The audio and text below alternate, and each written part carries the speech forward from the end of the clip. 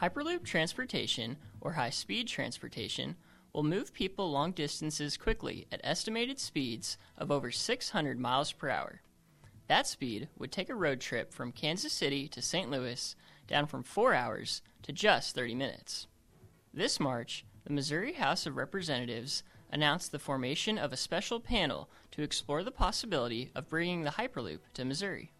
Faculty from the University of Missouri's College of Engineering have been involved in the research and development stages of the Hyperloop project by exploring the potential benefits of Hyperloop technology, such as reducing air pollution and greenhouse gas emissions by taking more vehicles off the roads.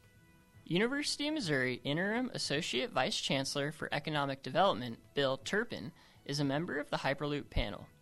Turpin says that in addition to the environmental benefits of Hyperloop technology, the high-speed train will have a significant positive impact on Missouri economically.